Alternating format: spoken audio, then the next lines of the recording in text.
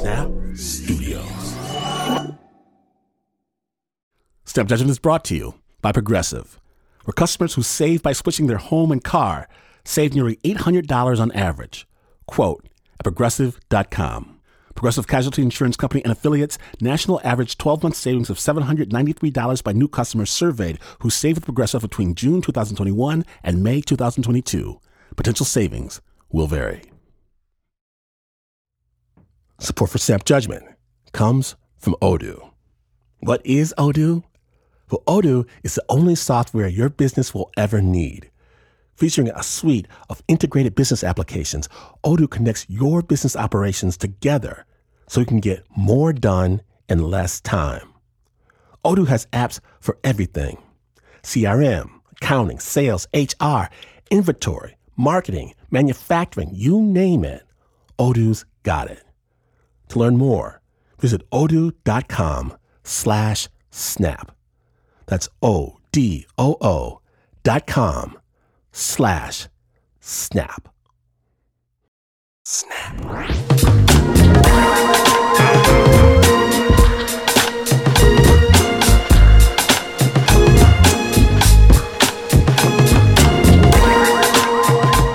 Today on Snap Judgment from WNYC, we're going to go to 1970s West Texas, where the good meets the bad and the ugly. Snap Judgment.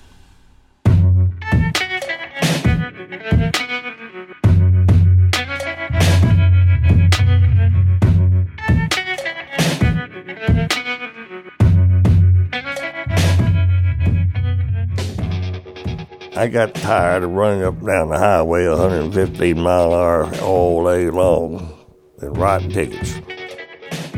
After 9 years on highway patrol, Bob Faber needed something more exciting. So he joined the Texas Rangers. Texas Rangers are like the fixers. They help local police solve their toughest cases, and Bob solved hundreds. There was the preacher who fell in love with a married woman and then shot her husband. There was the necrophiliac funeral worker and the cattle poachers at the King Ranch. But of all of them, one case sticks out. It starts in Brady, a small town in the dusty middle of Texas. Elton David Myers. I never heard of that hombre.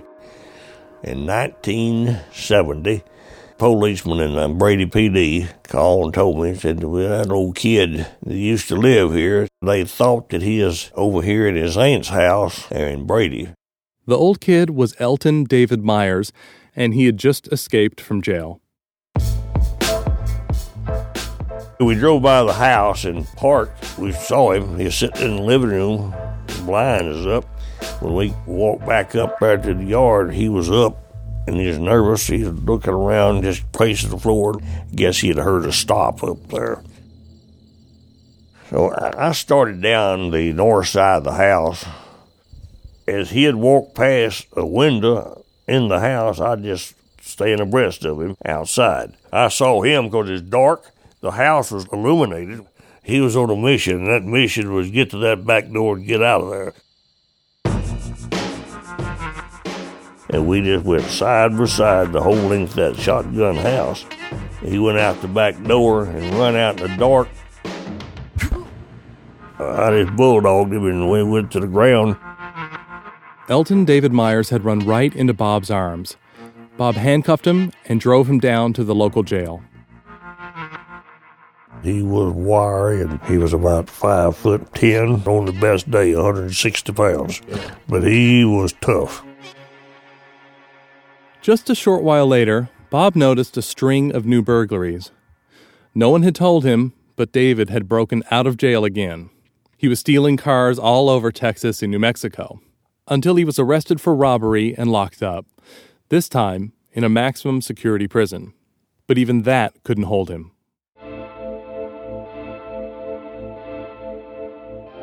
David escaped again, and this one was big. When Bob went to the prison, he learned that David had grabbed 3 of the guards' keys and from inside his cell made copies using a slice of stale bread. David managed to get that key just for a moment while the sheriff was distracted. and he laid it down on that bread and folded that bread over and mashed it on that bread. Put the key back in the cell door. Well, he had his pattern right there. Well, he saved his toothbrush handles, his plastic spoons and forks and stuff. And then he always wanted Brute aftershave lotion. But Brute's got a lot of alcohol in it.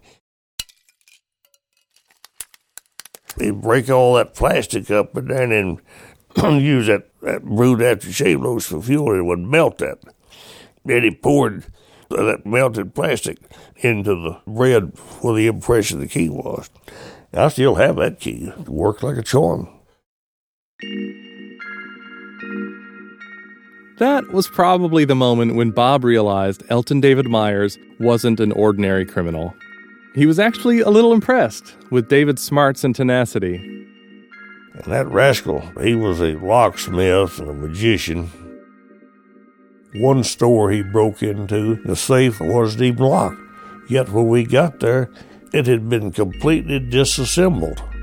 And I asked him later, I said, what the devil did you tear that man's safe up for? He said, I had never seen that type of safe before. So I took it apart, so if I ever ran across another one, I would know how it worked. I said, well, nothing like on-the-job training.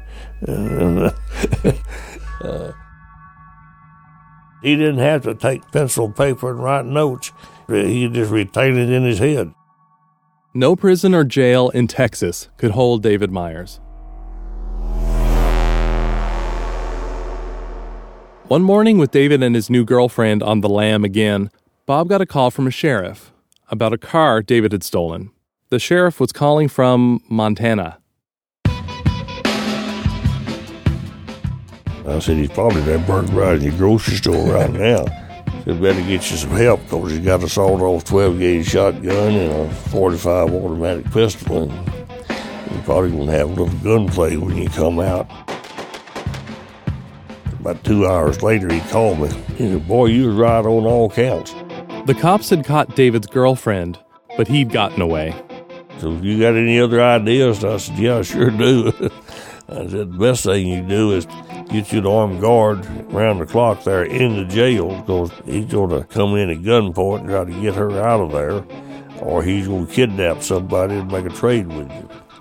And I told him, I said, I'll be up there just as soon as I can get there. So Bob hopped into his patrol car and drove the 24 hours to Montana. Once he got there, the authorities had captured David in a hail of gunfire. Went by the hospital, and old David was laying there flat on his back. He had a handcuff on each wrist, leg iron on one leg. It went through the footboard. He saw me, he kind of grinned. He said, oh, I'm glad to see you. He said, I need to scratch my nose, and I can't even move. And I told him, you better not move. I said, that deputy will blow you plumb out of that bed if you start moving. So, anyway, we visited there a few minutes, and I said, David, we're heading to Texas tomorrow. If you can walk, you can go with us. If you can't walk, you just going to stay right here. He wiggled his toes a little bit, and he said, you know, I'm beginning to get a little feeling already. Yeah, there wasn't nothing wrong with him. He just thinking all that injury and everything. And I knew it. Waiting for his chance. Yeah, right, waiting for his chance. Bob had to get a Montana judge's written permission to extradite David back to Texas. Coming back from Montana, when he started to talk about what he had in mind and how he was going to rescue his girl from us, and he would probably kidnap one of my children, and then he'd have me over a barrel. That's when I just slammed on the brakes, slid to a halt. And I told him, I said, up to now, it's always just between the law and the outlaw. But I said, if you ever mention my family again, I'll kill you where you sit. And I guess he understood that, because never had any more conversation like that. Over the next several years, with Bob close on his heels, David would steal dozens of cars, rob countless grocery stores, and break into safes all over Texas. I hauled him back and forth to penitentiary so many times I lost track of it. In jail, David would shut down and not talk to anyone, so the police would always have to call Bob in. The two ended up spending so much time together that this relationship became something beyond just cops and robbers. We'd just visit. We'd talk about his grandma and his grandpa, who I knew real well, and his mother abandoned him when he was a baby, and his daddy gave him to his grandma and grandpa. They were good people, but they were old people and they were hard people. I mean, I don't imagine, and there was a time in his life that anyone, other than maybe in a heat of passion, some girl, no one ever embraced him and told him they loved him. I don't think he probably never had that said to him. And I sure hell wasn't going to tell him I loved him, but that's why it looked like he was looking for a friend. If I could be his friend, I'd be his friend. And if it took a little bragging on him, what the heck? I learned right quick. I said, David, you got a talent that most folks don't have. Unfortunately, that talent is your trademark. But you've got it. That's all I can say is you good. Well, he sat there and he started grinning just a little bit. And I'd brag on him a little bit more. And next thing he knew, he's telling me every cotton-picking thing that I wanted to know about the job. And he just couldn't resist. But David never made things easy on Bob. One day, Bob got a call from the Brady sheriff. And he was crying. All I could understand him say, he said, they're gone. And they didn't need to say anything else. I knew what he meant. David had made another key and escaped from the Brady jail. This time, he was on the run with a girlfriend and his cousin. The police spotted their car near the Llano River, but the trio had fled on foot into the brush. So Bob started a manhunt on horseback.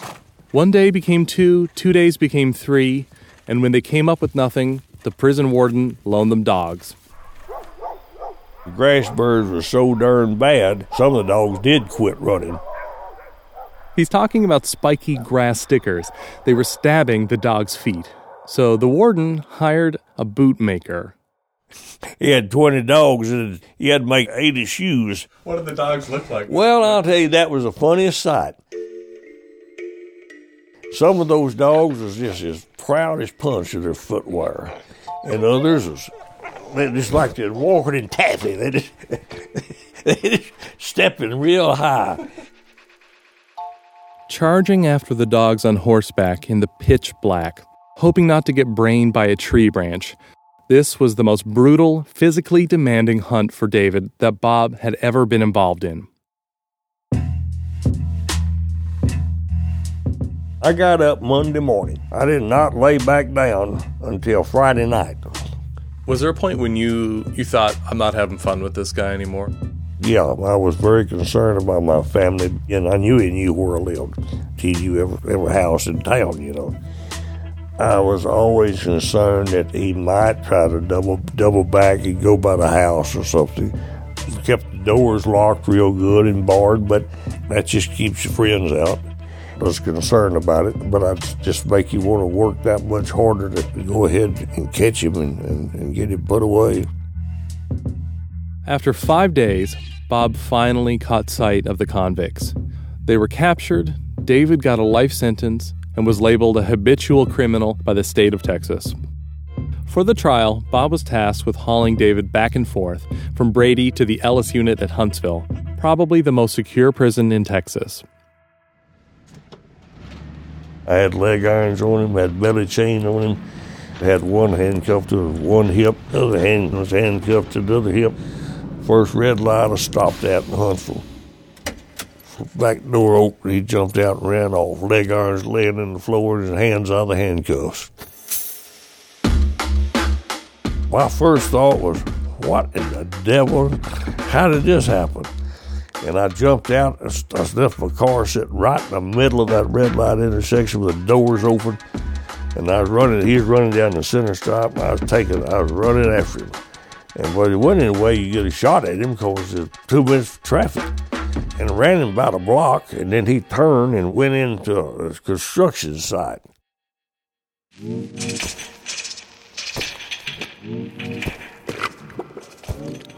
the bulldozer had been raining, the bulldozer had been working in just soupy mud. And the mud was so deep that it got over the tops of my boots and got down in my boots. And ran up there, and I nearly fell in this creek. It was dark, it was night. And I stopped just in time, and I could hear him splashing around in there a little bit. And then I saw an outline of him, a little bit of his image in there. And I was out of wind. I was running out of deep mud, and I took as steady aim as I could, and I shot. I missed, and I shot again, I missed. Took a deep breath, and I shot again, and there's a good resounding thud that you get when you shoot a deer. And he just squalled out and fell face down in that creek. I thought, well, oh boy, we've been through a lot. This is where it ends right here. I just waiting for him to sink. A little bit, he rolled over and just squalled and crying, "Oh God, Bob, don't, I'm dying. Don't shoot me again, I'm dying." I said, "Well, get out of that damn creek and come back up here." He walked back up there, crawled out of the water. That darn bullet had gone right through the panel of his coat and had him touch his flesh and nothing. I said, "Well, you son of a gun, you're not even bleeding. You're not even shot." He started gagging and looked in his mouth. He had a key on his end of his tongue. He'd been trying to swallow it. They made the key out of a ballpoint pen liner. When you had to shoot at him, did you hesitate or anything? Was there any regret, or when you thought you'd killed him? Not really. You don't want to kill anybody, that's first of all. But the thing of it is, you just do what you have to do. David got another long sentence, and now the old kid was done for good. A decade went by with David securely in prison, and then one day, Bob, who was now a lieutenant near retirement, noticed some eerily familiar burglaries. Safes were being cracked all over West Texas. I told everybody, I said, "That just sounds to me like that's old David Byers' work, but he's in the pen." I said, "Well, let's just check to see." Well, he'd been on the ground for a year. He'd paroled out. He'd got a job out there at El Paso at a bootmaker making boots. 2 decades after Bob first tackled him, David was back in the small Texas jails where his career as a burglar had begun. As usual, the jailers couldn't get a word out of David, so Bob offered to drive down and talk to him. And after chatting for a while, David turned to Bob. He said, "I'm not going to escape out of this jail, but I want to show you how I can. I've already found a flaw where I get it." David was referring to a flaw in the design of the jail, so Bob told the officers, but all he got was a curt reply. "No, this is brand new jail. Said it's escape-proof. He's not going anywhere." Okay. A few days later, he's gone. Took 2 buddies with him.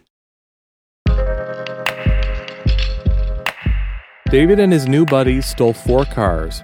They robbed grocery stores for cash and food, committing 27 burglaries in total, so many they had to leave the state. Weeks later, Bob got a call about David, but this call was different. David and his buddies had gotten into an altercation over a young woman, and one of them pulled a gun on David. They put 2 bullets in the back of his head and killed him. The 2 men were caught in Illinois, and the shooter left a message for Bob. "Tell old Bob he can retire now." Said, "I've killed David for him," or something along those lines. We buried David there in the Cowboy Cemetery. You kept track of him, as you say, for 18 years. Yeah. What went through your mind when we knew he was dead?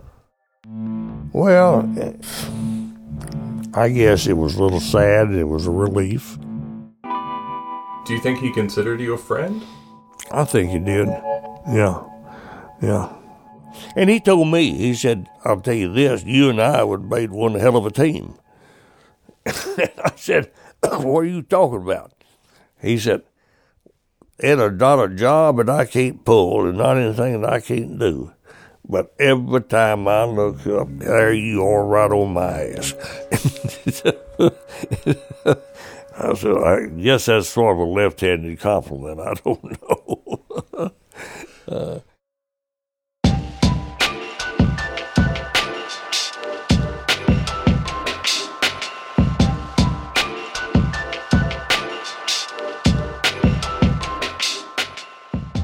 Big thanks to our Texas Ranger, Bob Favor, for sharing his story of the Snap. The original sound design for that piece was by Leon Morimoto. It was produced by Luke Quinton. You can check out more of Luke's work at our website, snapjudgment.org.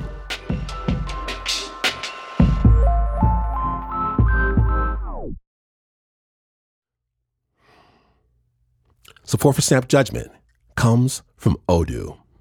What is Odoo?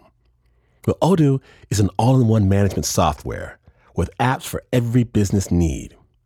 Odoo has apps for CRM, accounting, sales, HR, inventory, manufacturing, and everything in between. And they're all in one easy-to-use software. And the best part about Odoo? All Odoo apps are integrated, helping you get things done faster and more efficiently. So when you think about business, think Odoo. To learn more, visit odoo.com/snap. That's ODOO.com/snap.